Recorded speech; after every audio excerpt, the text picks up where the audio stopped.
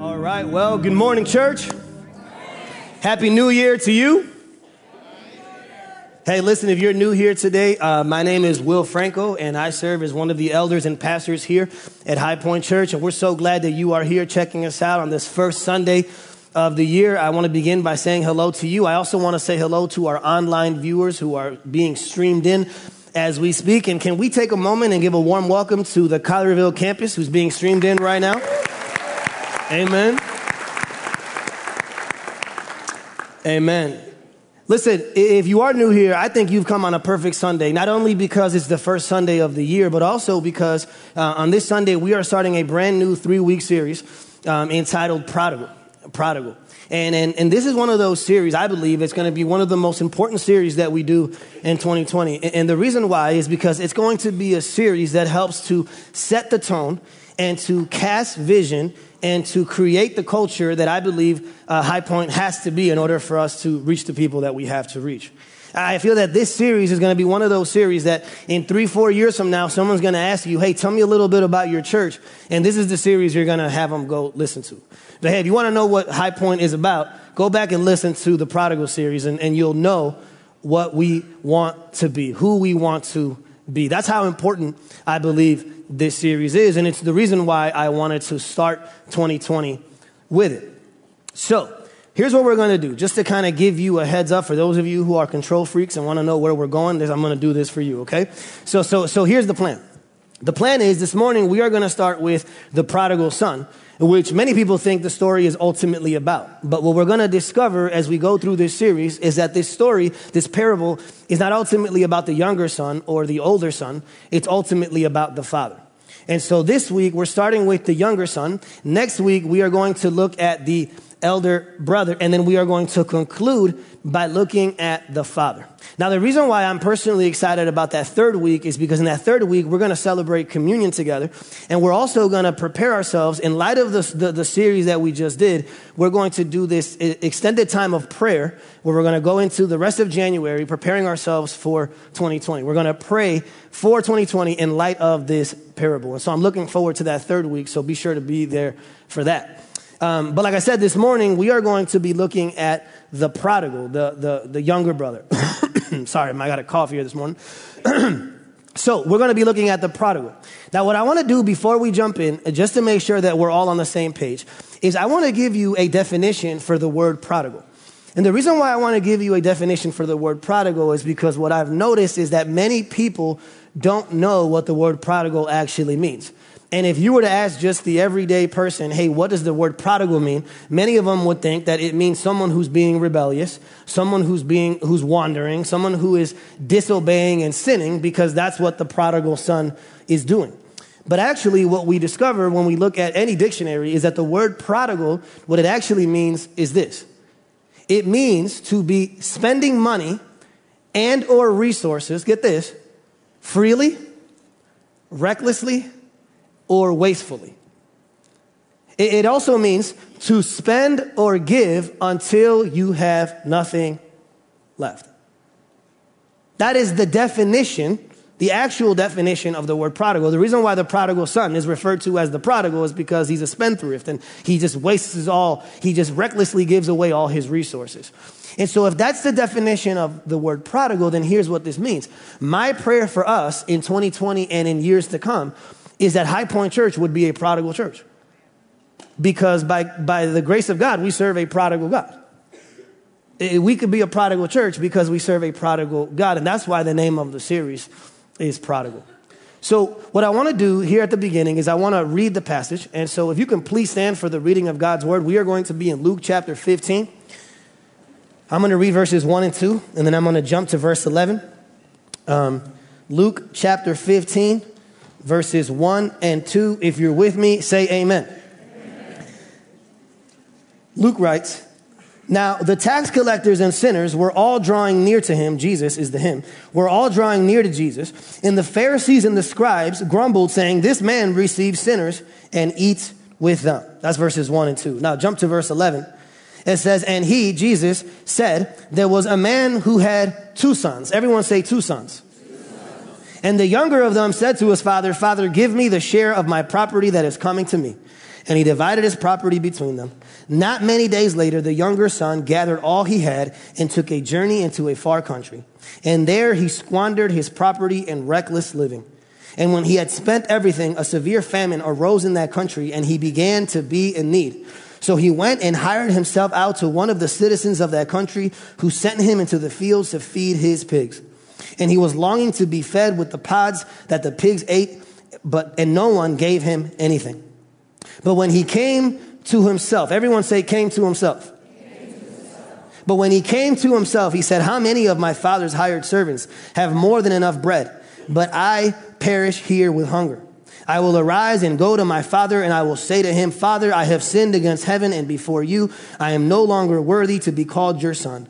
Treat me as one of your hired servants. And he arose and came to his father. But while he was still a long way off, everybody say a long way off. While he was still a long way off, his father saw him and felt compassion and ran, and embraced him and kissed him.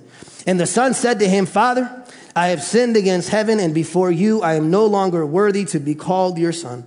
But the father said to his servants, bring quickly the best robe and put it on him, and put a ring on his hand and shoes on his feet, and bring the fattened calf and kill it, and let us celebrate. For my son was dead and is alive again. He was lost and is found. And they began to celebrate. It's the word of the Lord. Let me pray. Father, we are so grateful for your word. And Lord, we know that your word is perfect. And so, Lord, I pray now that even as I preach on this centuries-old story, this centuries-old passage, I am so thankful for the wisdom that Jesus had, for the storyteller that he was, that a story this simple, that a story this short can have so many profound implications for our lives. Only God can do it. And so, Lord, I pray that in my humanness, in my sinfulness, I wouldn't get in the way of what Jesus is trying to do here this morning. So I pray that the words of my mouth and the meditations of my heart will be honoring and glorifying to you, O Lord, my rock and my redeemer. That's my prayer. That's our prayer. And all God's people said, amen. You may be seated. All right. So this morning, what we're going to do is we are going to look at this passage under two headings. And essentially what we're going to do is we're going to look at two groups of people. In this passage, there are two groups of people that are represented. Okay? So here's what we see. The first group of people that I want to talk to this morning are the people who are waiting, the waiters. Then the second group of people that I want to talk to this morning are the people who are wandering, the wanderers. Now, the waiters in this passage are represented by the father, who is waiting for his prodigal to come home. Those are the people who are waiting. And then the wanderers in this passage are represented by the son, who has wandered and has left the father's house. So we're going to start by looking at those who are in waiting, and then we're going to conclude by looking at those who are wandering, okay? So in this passage, we actually, if you are here today, and you are someone who has placed your faith in Jesus, and you are waiting for a prodigal, there's a lot of encouragement in this story.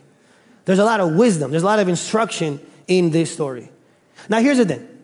The reality is this. If you're here this morning and you claim Christianity, if you're here this morning and you claim to be a disciple of Jesus, there has to be, listen to me, there has to be a prodigal in your life. So here's what I mean. If you're sitting here today and you think, well, I don't got to listen to this first point because I don't have a prodigal that I'm praying for. I don't have a prodigal that I'm waiting for. Listen, if you are a Christian here today and you don't have a prodigal that you're waiting for or praying for, then you're not actually living out your Christianity. Okay? Because if we are to make disciples and if we are to share our faith, then you should have non-believers in your life who you are praying for. If you don't have that, then don't call yourself a disciple. Because you're not doing the thing that Jesus says disciples are to do, which is to go out and make more disciples. And here's the thing about prodigals. One of the mistakes that we make is that because in the story, it's a father-son relationship, we assume that that's the only type of prodigals there are. But the reality is the prodigal in your life could be your son or your daughter, but it can also be a grandson or a granddaughter. It can also be a husband or a wife. It can also be a niece or a nephew. It can also be a sibling or a friend. It can also be a parent or a grandparent. See, the reality is that prodigals come in all shape and sizes. And so if that's true, then every single one of us who claim to be a believer, if you're not praying for someone yet, you should be praying for someone by the time we're done.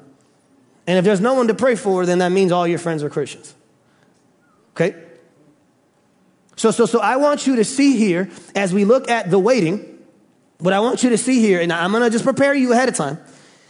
As we look at the waiting, the people who are waiting here, there is comfort here, because the gospel comforts, but that same gospel confronts. Okay? So you're going to be comforted, but you're going to get confronted. I'll let you know ahead of time. Okay? So, there are two things that we learn from the Father. If we're here today and we are waiting on a prodigal, there are two things that we learn about the Father. We learn about his attitude, and we learn from his attitude, and we learn from his approach. His attitude and his approach is something that you and I should be learning from, okay? The first thing that I want you to see, the first lesson that we should be learning from the Father is his attitude. Now, here's the thing. Let me give you some background in this story. For those of you who maybe aren't familiar with the Bible or you're new to this whole Christianity thing, let me give you some background on the story of the prodigal son.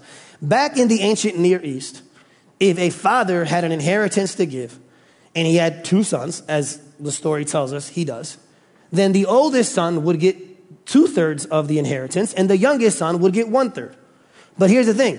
Neither son would have access to the inheritance until the father died. And so for the son to go up to the father and say, give me the inheritance, what he is saying is, you're taking too long to die, so let's speed this up.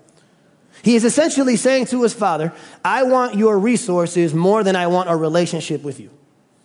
Now, according to tradition, to rabbinic tradition, the father had a few options, a few ways that he could have responded. The first way, and I'm not making this up, the first way he could have responded is he could have slapped his son across the face.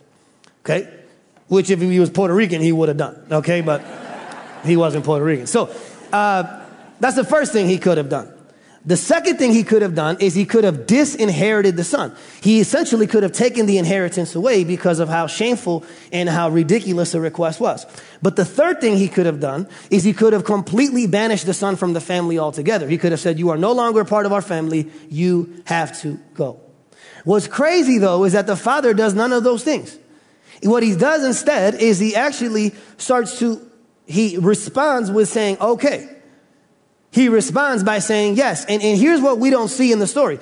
In order for the father to give the son his inheritance, he would have to sell 1/3 of his property, right? Because most of property and most of wealth in those days was wrapped up in livestock and in property.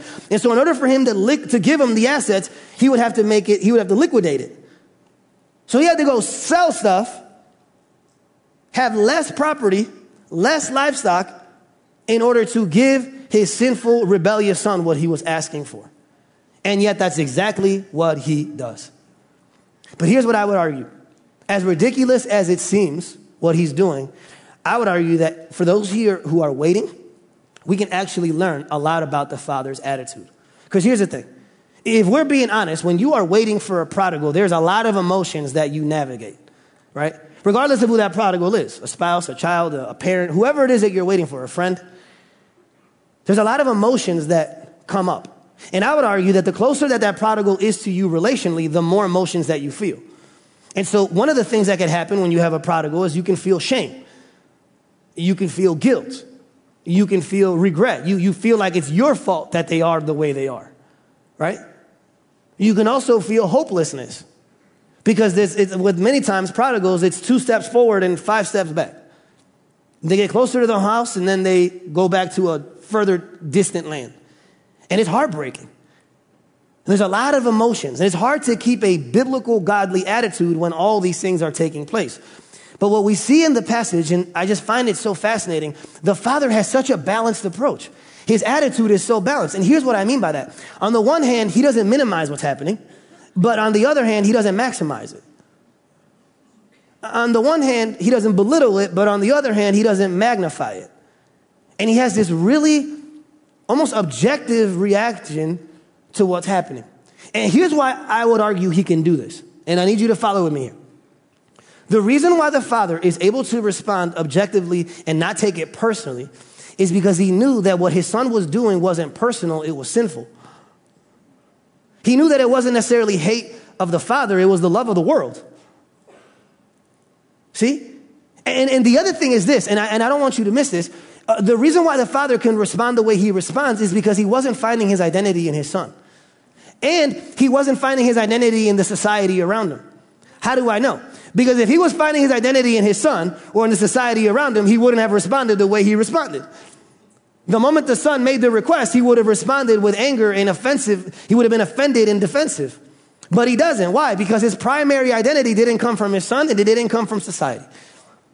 Listen, I would argue that for many of us who are waiting for prodigals, whoever those prodigals are, part of the reason why we make something that's already hard even harder is because we find our identity in those people. And so because they're wayward, we have failed. And because they're doing wrong, then we must have done wrong. And we're giving them too much weight. And you know, our children, our spouses, whoever it is that you're waiting for, they're good things, but they're good things, but they're not God things. And they should devastate you, but they should never define you. And I would argue that we make it so much harder because of that. Because we are finding our identity. And so here's the thing. And I'll talk more about this in a little bit, but if you have a few kids, right, and one of them is the black sheep and all the other ones are good sheep, you bring up the good sheep all the time when you're talking to your Christian friends. And no one even knows you have another kid. They don't even know. Why? Because you find your identity in that child. And you make something that's already hard that much harder. Now, some of you may be responding and saying, well, I feel like that's very cruel. I feel like that's a really hard thing for you to say because you have no idea how much it hurts to have this prodigal in my life. Well, one of the assumptions you might make is that because the Father responds the way he responds, it didn't hurt him. But here's how I know that it did hurt him. Because in the passage, and Jesus is so masterful with how he does it, in the passage, when Jesus is talking about the Father, he says something very specific about the word property. The Greek word property is a very specific word that Jesus uses. When it says that the Father divided his property, the Greek word there is the word bios, which is the word we get biology from. It actually means life. And there's so many Greek words that can be used for the word property. And the question is, why does Jesus use the word bios to describe what the Father was dividing? Well, the reason why Jesus does this, and the reason why you can't just accuse the Father of not caring, is because when the Father split up in his inheritance, he wasn't just splitting up money. He wasn't just splitting up inheritance. He was literally tearing apart his life. It was his life that he was ripping apart. His heart was being torn in two because of the request that his Son was making. And so it's not that he didn't feel things emotionally. He was devastated, but he wasn't defined by it. That's the balance that you need to see. Okay? Now, here's the thing. I would argue that part of the reason why many of us have such a poor attitude when it comes to the prodigals in our lives is that in the story, you see that the Father never judges. You see that the Father never feels superior to his Son. But I would argue that for many of us, especially if the prodigal is like a sibling or a cousin or a nephew, someone who is in any way competitiveness, competition to you, what many of us do is there's a part of us that actually feels superior to prodigals. And every Christmas we come together and we're like, well, what have you been up to this year? You failed everybody else again. And there's a part of you that has a chip on your shoulder because you think you're better than them. But here's what I would argue. The reason why you cannot feel superior to the prodigal in your life, or prodigals, plural, in your life, is because every single one of us is more prodigal than we know. Every single one of us has a prodigal inside of us. And maybe you haven't left physically, maybe you haven't left geographically, but I guarantee you, you might not even have left externally, but internally and spiritually, you leave every single day. You are a prodigal. And every time, here's how I know, and I'm not saying just you, I'm saying me. Every morning we get up, we actually start the day. It's like our default setting. We start the day as orphans and not adopted children. We start the day and behave like we're homeless when we already have a home. And what happens is, and we don't even realize we do this, we go out into the world, we go out into the distant lands. No one knows, obviously, that you're doing it because you're good at hiding it, but we go off into these distant lands, and the problem with the voices in the distant lands is that they're very loud. And they're very boisterous, and they make a lot of promises. The problem with the voices in the distant lands is that it's always conditional. The voices are always conditional. It's always, if you perform, we will give you. If you produce, then you will receive. And we know that's how the world works, is because here in the story, the moment his funds run out, his friends run out. But we go out every day without even realizing it. We ignore the voice of the Father, the unconditional, loving voice of the Father, and we go off into the world to find in the distant land what we already have at home. And so before we get judgmental over the prodigals in our lives, we need to understand and we need to realize that we are much more prodigal than many of us would care to admit. Henry Nouwen, who died a few years ago, he wrote a book called The Return of the Prodigal Son. It's one of the books that I read in preparation for this series. And in his book, he says that he got to a point where he found himself very judgmental of the prodigals in his life. He got to a point where he found himself looking down on the prodigals in his life. And here's what he says. This is in light of that, here's what he says. He says, I am the prodigal son every time I search for unconditional love where it cannot be found. Why do I keep ignoring the place of true love and persist in looking for it elsewhere? Why do I keep leaving home where I am called a child of God, the beloved of my Father? Why? Well, I can tell you why. Because we are more prodigal than what we think. And the thing is, get this, the Father doesn't just want you to come home initially, he wants you to come home continually. This message, so if you were sitting here today thinking, man, I wish my prodigal was here, well, this message isn't just for them. Once you understand that, it starts to change your attitude. But not only do we learn from the Father's attitude, we also learn from the Father's approach. His approach in this passage is ridiculous. It really is. When you understand what's all going on. One of the things that I discovered as I was studying this passage, and you might not even realize this, but the Father actually knew what the Son was up to the entire time. And you're like, well, how do you know that? Well, because when the son comes back and the elder brother is out in the field and he shows up and he sees the party going on, he's angry and he tells the father goes out to see him and he says, you killed the fattened calf for the one that was sleeping around with women? How did he know that? Well, the only way he could have known that is they were keeping tabs on him. They knew what he was up to. It wasn't that big of a community. He couldn't have gone that far. And it seems like the father was wealthy, so who knows who he had keeping tabs on him. But here's why I need you to understand that. Here's why I want to give you that. That's not just like a cute, bit of information. Here's why that's important. If the father actually knew what was happening with his son the whole time, he knew about the people, he knew about the places, he knew about the parties, he knew about the pig pen. If he knew about all that, then his approach is that much more ridiculous. He knew what his son was going through, and his approach is still the one that it is. And so let me explain to you what his approach was. There are a few things that the father does in this passage, that he does in this story, that there are paradoxes, if you will, that he presents for us, that if we're waiting for any prodigal, there are tensions that we need to manage. So on the one hand, get this, the father was incredibly hopeful, but on the other hand, he was brutally honest. Here's what I mean. We know that he was hopeful because it says that he kept looking at the horizon. And he's the first person who sees his son. The only way you see him is if you're looking, right? So clearly he's hopeful. But on the other hand, because he knew what his son was up to the entire time, he was also brutally honest. Now, why is that important? Now, get ready. The comforting is finishing and the confronting is starting. Why is that important?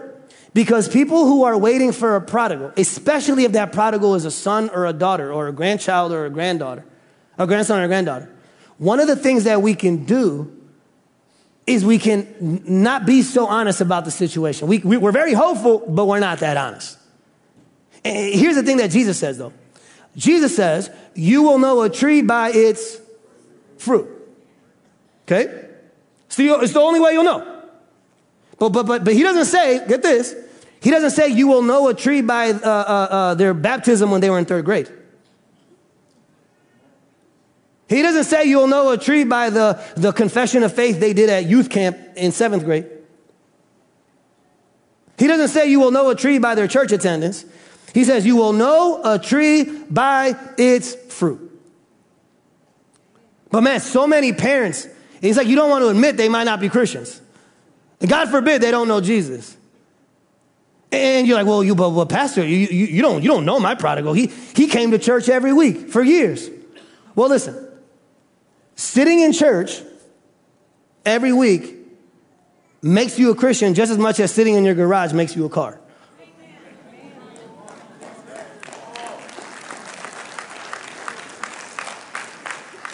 I don't care how many times they attended. Oh, they got baptized. Well, getting in water makes you a Christian just as much as getting in water makes you a fish. That's not how it works. I don't care what they did externally. Jesus says, you will know a tree by its fruit. But here's what happens. What if you're praying a prayer of sanctification when you should really be praying a prayer of salvation? You're praying for them to be like Jesus when really you should be praying for them to meet Jesus. Nobody wants to, everybody else sees it, but you can't admit it. You know why you can't admit it? I'm going to tell you exactly why you can't admit it. You can't admit they're not a Christian because since you're still finding their identity in them, the previous thing I said, them not being a Christian, you take blame for it. You are taking blame for them not being a Christian. But here's what's so ironic about this, guys. This is what's so paradoxical about this. The same people who take blame for their prodigals being prodigals are the same ones who take credit for their kids that are walking with Jesus. It's the same door. Don't miss that. It's the same door. So those are the parents that you meet at the party, right? At the small group, at the Sunday school, and they're telling you about the good kids, and they're taking credit for those ones. But the shadow side of taking credit for the good ones is that you got to take the blame for the bad ones. It's the same door. You walk through it, you got to deal with both. And that's why it ticks me off when parents who, by the grace of God, have children who are walking with Jesus in any way feel superior to parents who don't have kids who are walking with Jesus. Because you didn't do anything to get them saved. It says in the passage that he went from being lost to being found, from being dead to being made alive. Last time I checked, you can't resurrect the dead. So stop taking credit for something that Jesus did. And that's part of the reason why the people with prodigals don't talk about it. Because the ones that don't have prodigals are proud about it. They don't want to be judged. Call them what they are. It'll make things a lot easier. And you'll stop taking blame. If you can't take credit for their salvation, then you can't take blame for their lack of it. So, I don't even remember what point I'm in, man. I got into it. So the approach, okay? So we see that on the one hand, he is hopeful, and yet on the other hand, he is brutally honest, right? But then the other thing that we see, this other paradox that he has as far as his approach goes, on the one hand, and I love this, the Father, get this, he never compromises, and yet he never condemns. Don't miss that paradox, okay? Never in the passage do we see him condemning his son. Never in the passage do we see him saying, you're too far, don't come back. No. Never once does he condemn. But at the same time, he never compromises. He never once approves of the behavior that the son is participating in. And one of the things that could happen when you have a prodigal who's been a prodigal long enough is that in your desire to bring them back, you start to compromise. You start lowering the standard. And you start accepting their lifestyle because you just want them at the party. You want them at Christmas. Doesn't matter why. You just want them there. The problem is when you compromise, you're not winning them back to Jesus, you're winning them back to you. And so what you could do is you could manipulate and you could offer them money and you could, support whatever it is to try to keep them close. But you're not bringing them back to Jesus. you're bringing them back to you. So in other words, the father has this balance that on the one hand, he's like, look, I accept you the way you are, son, but I will never approve of what you're doing. You can accept someone and not approve of what they're doing. He says, look, I love you enough to accept you where you are, but I love you too much to keep you there. Compromise, no condemning. And the last thing he does, and this is a very important thing that I need you to hear. You see the difference between, I don't know if you know this, but there's a difference between a search party and a welcome committee. I don't know if you knew that, but just in case. There's a difference between a search party and a welcome committee. Here are two ways, okay, that people can respond to prodigals. One extreme is the people who are like this, arms closed, saying, if you come back, you're going to have to earn it. You've blown it way too many times. You've let me down way too many times. If you come back, you're going to have to earn it. And it's one of those things where you're essentially telling the person, you got to behave and you got to believe before you can belong. Behave and believe, and then I'll let you belong. But you got to earn it. The other extreme are the people over here who have their arms wide open, and not only are their arms wide open, they are chasing the prodigal wherever they go. Whatever distant land they go to, they're right there behind them, chasing after them. Like this spiritual game of tag. Here's the problem with both of those. Neither of them are biblical. And neither of them are the example the Father sets. The Father's not standing like this, and he's not running like this. The Father stands still, and he stays like this. He says, hey, whenever you're ready to come home, I'm ready for you. Here's the thing. If you have the first response, then you're just acting like the older brother. That's what the older brother does, right? If you look at the story, at the painting that, whatever his name is, the guy that painted it makes, there's this famous painting, the brother is essentially saying like this. Man, you ain't coming back into my house. Right? But then over here, right? Oh, real quick. You know why? Just maybe just an idea. I don't know. Just throwing it out there. Brainstorming. You being like this, elder brother, law, not love, might be the reason why they ran away in the first place. Okay? But then you come over here, and you got the person who's running around. Here's the problem when you do the other extreme, and you're chasing around and trying to keep them. You're running after them everywhere they go. Remember, the father knew exactly what he was up to the whole time. The father never makes an attempt to rescue him. Not once. But a lot of people who are doing this, what they do is the moment they get anywhere near a pig pen, you're there to save them. The moment they get anywhere near a dead end, you're there to put a sign so they merge.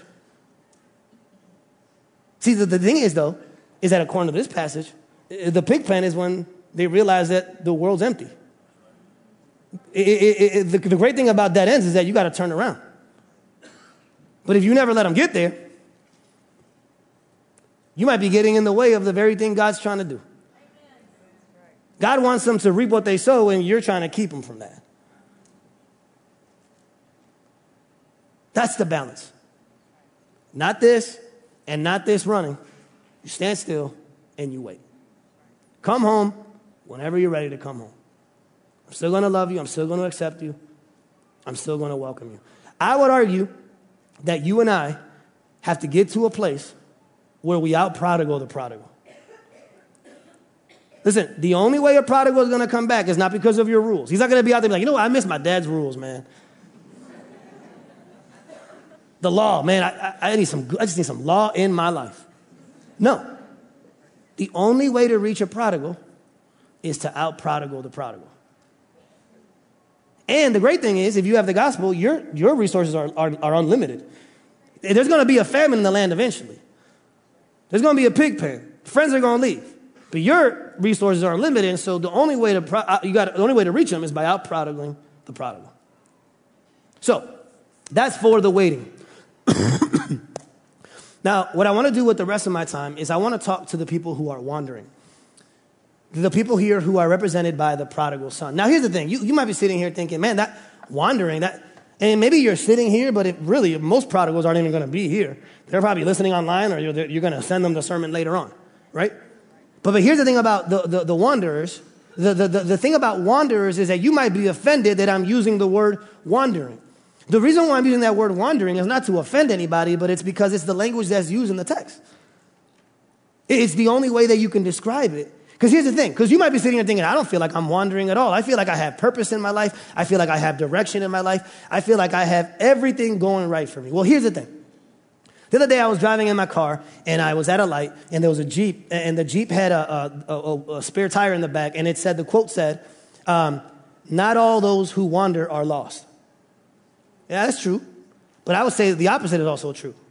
Not all who are lost wander. So just because you're not wandering doesn't mean you're not lost. Just because it seems like you have direction doesn't mean you actually have it. You might just haven't gone down on that road far enough. You hadn't hit the dead end. You haven't landed in the pig pen yet. And so that's why I use the word wandering. It's not to offend. It's to represent the text. Okay? Now here's the thing. There are three things that I want the people who are wandering to know. Whether you're here right now, whether you're online, or whether you're going to hear this in 2 years. There's three things I need the people who are wandering to hear from me. The first thing I want you to see is I want you to see the son's repentance. The prodigal son repents. Now, here's how I know. Because it says that when he's in the pig pen, the phrase there in the English, it says he came to himself. Now, that doesn't really mean much to us in English, but in Greek, the word picture is that of repentance. Now, why is that important? I'll tell you what repentance means in a second. But many times, the reason why prodigals consider coming home is not because of repentance, it's almost always because of regret and remorse. The problem with regret and remorse is that they don't really last that long. So you get lit at a party and you're hungover for a couple of days and you're like, I shouldn't have done that. And then regret goes away. But this isn't regret. This isn't remorse. It says that he repented. And why is that important? Because in light of Scripture, here's what repentance means. Repentance means I am walking in this direction. This is the direction of my life. And now I am repenting and I'm turning directions and I'm heading this way now. My mind has changed. My heart has changed. My direction has changed. Repentance is not a short-term thing. It's a lifelong thing. He repents and comes back. And there's proof. Because his life has changed. The direction is different now. Okay? But here's what I found so fascinating about this text. Even though he repents, he still doesn't get it. Because a lot of people think, oh, he gets it, right? That's how the story usually ends. He repents and he comes home and everything is great, whatever. But I would argue that he still doesn't get it. And you know how I know he still doesn't get it? Because he repents, that's the right thing he does. But then he goes back, but not looking for redemption. He goes back looking for religion, restitution, repayment. How do I know? Well, because he goes back to the father and he says, hire me as a servant. And what rabbinic tradition says is that if someone did what he did and the father was willing to accept him, you can actually work your way up back to sonship. So really what he was doing wasn't redemption. It wasn't necessarily reconciliation. It was religion. I'm going to earn it now. So get this. The prodigal tried his way, and now he was going to try the elder brother approach. He was just going to do what the elder brother had been doing his whole life. I'm going to earn it now. I'm going to work my way back. But here's the thing. And here's how you know he doesn't get it yet. He still has too high of a view of himself and too low of a view of the Father. He still has too high of a view of himself because he thinks he can do something about his situation. He thinks he can work for it. When according to the passage, he was dead and he was lost. So if you're dead and lost, I can't resurrect myself. I don't know about you. But the fact that he thought he could shows that he still had too high of a view of himself. And the fact that he thought he had to do it shows that he still had too low of a view of the Father. He thought, there's no way my dad's just going to accept me with no strings attached. There's no way he's just going to show me grace and love and mercy. So too high of a view of himself and too low of a view of God results of the Father results in religion, not redemption. So get this, and don't miss this. If you're sitting here today, and the reason why you haven't, or maybe the reason why you left, and the reason why you don't want to come back is because you think Christianity is a religion, then you're wrong. It is not. It is not like any other religion. Because when you come back to the Father, the only way you can come back is for redemption and not repayment. If you think, man, if I got to come back to church, I got to get my act together, I got to clean myself up, I got to write this speech. No, you don't. You're not getting it. You're acting like an elder brother, not like a beloved child. Okay? So repentance. The second thing I want you to see, though, as we address here the wanderers, I want to talk to you about the reception. What people expected, like I said, was for the father, he should have slapped him the first time. He was definitely supposed to slap him the second time. But instead what he does is he runs up to him, he hugs him, he embraces him, he loves him. He readopts him. He gives him a robe, he gives him a ring, and he gives him sandals, and he allows him to come into the house, and they kill a fattened calf. Okay? Now here's what I need you to see. As you understand this reception, as you understand this unexpected welcome, here's what I need you to hear today if you are wandering. Here's what you need to hear from me. It doesn't matter who you are. It doesn't matter where you've come from. It doesn't matter where you've been. I need you to know today, and I don't know if anyone's ever told you this, but I need you to know today that the Father has never stopped looking for you. He's never stopped waiting for you. He's never stopped loving you. He's never stopped welcoming you. Never. He wants you back. Man, and here's what's beautiful about Christianity. If this is true, if this parable is true, and if the gospel is true, that what it means is when you come back to the Father, you don't have to clean yourself up. You don't have to fix yourself up. You don't have to write a speech. You don't have to check boxes. You don't have to jump through hoops. You don't have to learn the lingo. You can just come home because that's what grace is. You can just come home. Because the Christianity is different. Here's why Christianity is different. And I don't want you to miss this. Christianity is different because Christianity shows up and tells you that what saves you is not good works. It's not good deeds. It's not good performance. It's not good attendance. It's not good devotional times. What saves you is good news. Good news is what saves you. And so listen, if you're sitting here today and you're at the end of your rope, God doesn't want you to react with religion, because what religion would say is if you're at the end of the rope, you better stop climbing that rope again. No. Let go of the freaking rope. Okay? And if the word freaking bothers you, you can email Josh Mays at High Point, East Memphis. Let go of the rope. There is no rope. Just go to Jesus. Go to the Father. Come home. That's why Christianity is different. That's why this is good news. Because we can let go of the rope. We can take off the mask. That's why this is great news. And why if we forget it, then what happens is we lose sight of just how beautiful the gospel is. We come to Jesus and now we understand the reason why we can come exactly how we are is because no matter how big your guilt is, his grace is greater. No matter how big your sin is, his salvation is bigger. No matter how bad your past is, his pardon is better. That's why it's different, because you come to him and we're like I mentioned during Christmas Eve, where sin abounds, grace abounds all the more. And so there's hope when really there should be hopelessness. And there's wholeness when really there should be brokenness. That's what he comes to offer to you and to me. Don't miss that. Don't confuse Christianity with something that it's not. If you're going to reject Christianity, reject it for what it actually is, not from what you think it is. The Father wants you back. He wants you back.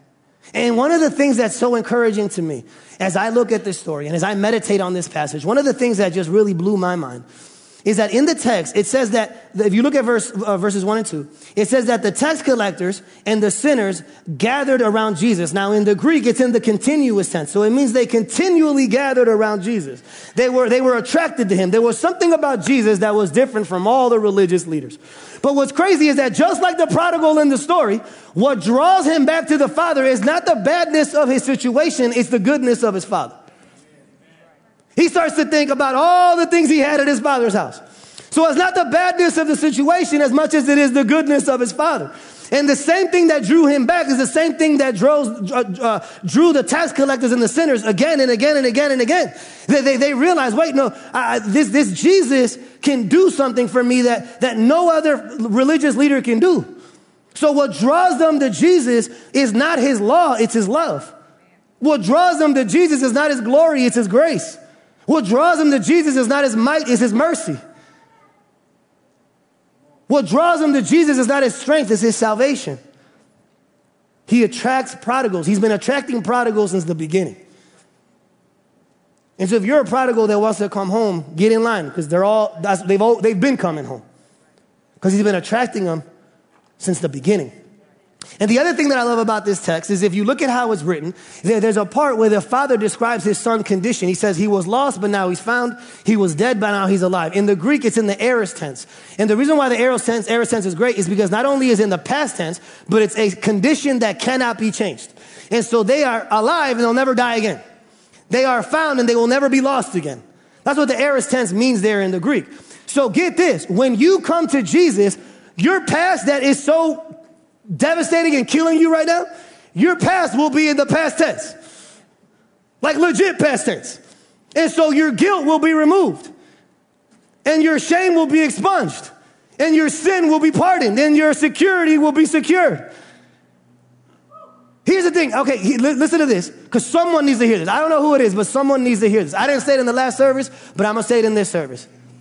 When you come to Jesus, and when you're in Christ, that sin that you cannot forget is the same sin that God refuses to remember.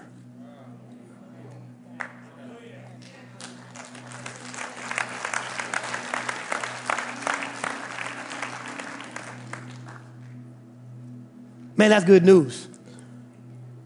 You know, I this week, I came across this story. Dr. Ed Clowney, who passed away several years ago, he told this story in his sermon about this individual, not this individual, this parable. You know, a lot of people think that the parable of the prodigal son is only a Christian story. But actually, there's a Buddhist version of the parable of the prodigal son. And it's found in the Lotus Sutra, is the name of the book. And in that story, here's what's crazy. There's a son that essentially does what he does to the father. He leaves his father's house. And he goes out and he squanders everything away, right? But then one day he's out in another city, not in the city of his father, but another city. And he sees a man, a wealthy man. And he tries to approach him. And right before he's about to approach him, he realizes it's his father. And so in shame and in guilt, he tries to run away. The father sees that it's him, and the father calls one of his servants to bring the son back. But here's what the father does, which is way more likely today than what this father does. The father brings him back and keeps it secret. He wants no one to know that his sinning son is back. And what he does is he puts him as his lowest servant, and for years makes him work and work and work and work. And at the end of his life, right when the father is dying, he calls all the neighbors in and all the friends in and all the family in. And right at the end of his life, he says, this is my son. And he says, I am going to give him the inheritance, get this, because he worked for it. That seems way more likely to me than this story. So the question is, what is the difference between that story and this story? What is the difference between that father and this father? You want to know what the difference is? It's grace. Grace. That's the difference. Amazing grace. Amazing love. Amazing mercy. Amazing forgiveness. It's grace. That's the difference. That's why Christianity is not like Buddhism. It's not like Islam. It's not like Judaism. It's grace. That's why it's different. And that changes everything. That changes everything. And the last thing I want you to see before I end is this. It's not just repentance, it's not just reception, but it's redemption. You know, one of the things that really bothers me as I've studied this passage is that many commentators, even good ones, they struggle with this parable because there's no sign of atonement. There's no sign of cost. It's like the father just gives it away freely, and they argue, well, this doesn't really represent the gospel because the gospel requires atonement. But I would argue that they actually don't understand the passage then. Because there's a ton of cost in this passage. If you look at the passage, it says that the father, in order to bring the son back, he gives him a ring. He gives him a robe. He gives him a sandals. You know whose ring and robe that was? It was his. And get this, it was one day going to be the elder brother's ring and robe. So it cost him too. And then in order to bring him back, get this, remember the property had been divided by a third already. In order to bring him back, he was dividing it again. The property that had already been divided was now being divided again. And then it says that the father ran to him and threw his arms around him. And I need you to see the cost here. Don't miss this. The father runs to him, and in doing so, he takes on his dishonor. He takes on his shame. He takes on his sin. He takes on his guilt. And the reason why commentators say that the father runs to him is because he wanted to get there first, because people in the town were going to stone him. That's what was supposed to happen when he got back. So the father wanted to get there first, so just in case someone threw a stone, it would hit him and not the son. Come on, church.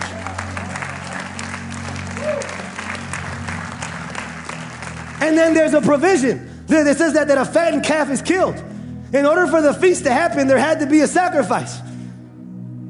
A fattened calf. But as rare as that was, I can tell you about another sacrifice that opens the door to another feast. You see, the problem with only looking at the parable is that you forget that this story points us to another story. A greater story. You know, that this prodigal son wasn't the only prodigal son. There was another prodigal son who also left his father by choice.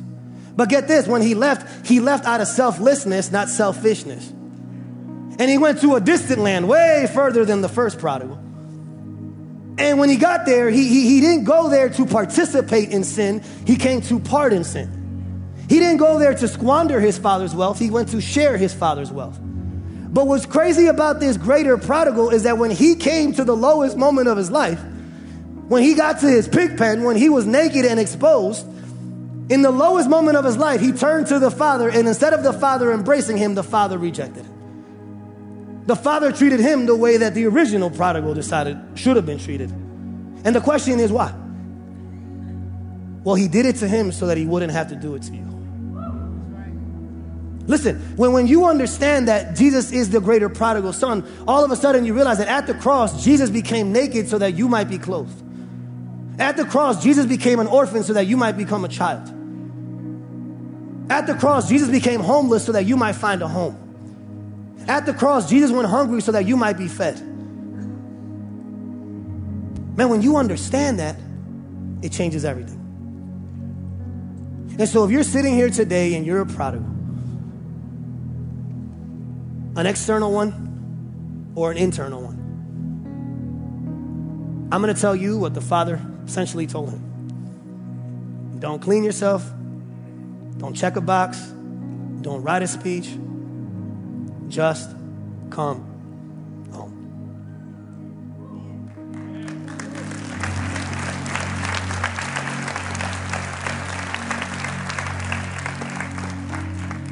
Let's pray. Father, we come before you this morning and we are grateful for your forgiveness, for your salvation, for your grace. Father God, I pray right now for two groups of people. I pray for those who are waiting. I pray that you would encourage them in their waiting, that you would instruct them in their waiting, that you would give them the peace that surpasses all understanding, and that you would keep them from finding their identity in their prodigal, but that instead they would give their prodigal back up to you where they belong. And I pray that they would understand today that you love their prodigal infinitely more than they do. And you prove that at the cross. But Father God, I also want to pray for the people here today who have not placed their faith in you. For the people here today who have wandered away, maybe have never come back ever, or were there and then had just been on a journey in a distant land. I even pray for the ones who maybe have left in their hearts but never have left physically. I pray that today would be the day that they come back.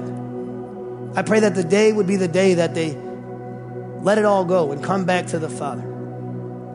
And I thank you that in light of the gospel, you are ready to accept them and receive them and embrace them. Listen, if you're here today and that's you, you're praying and waiting for a prodigal, or you are the prodigal that needs to come back.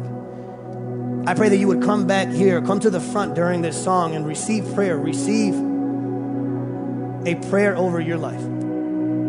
Don't wait. Don't hesitate. Today is your day. We pray all this in Jesus' name. And all God's people said,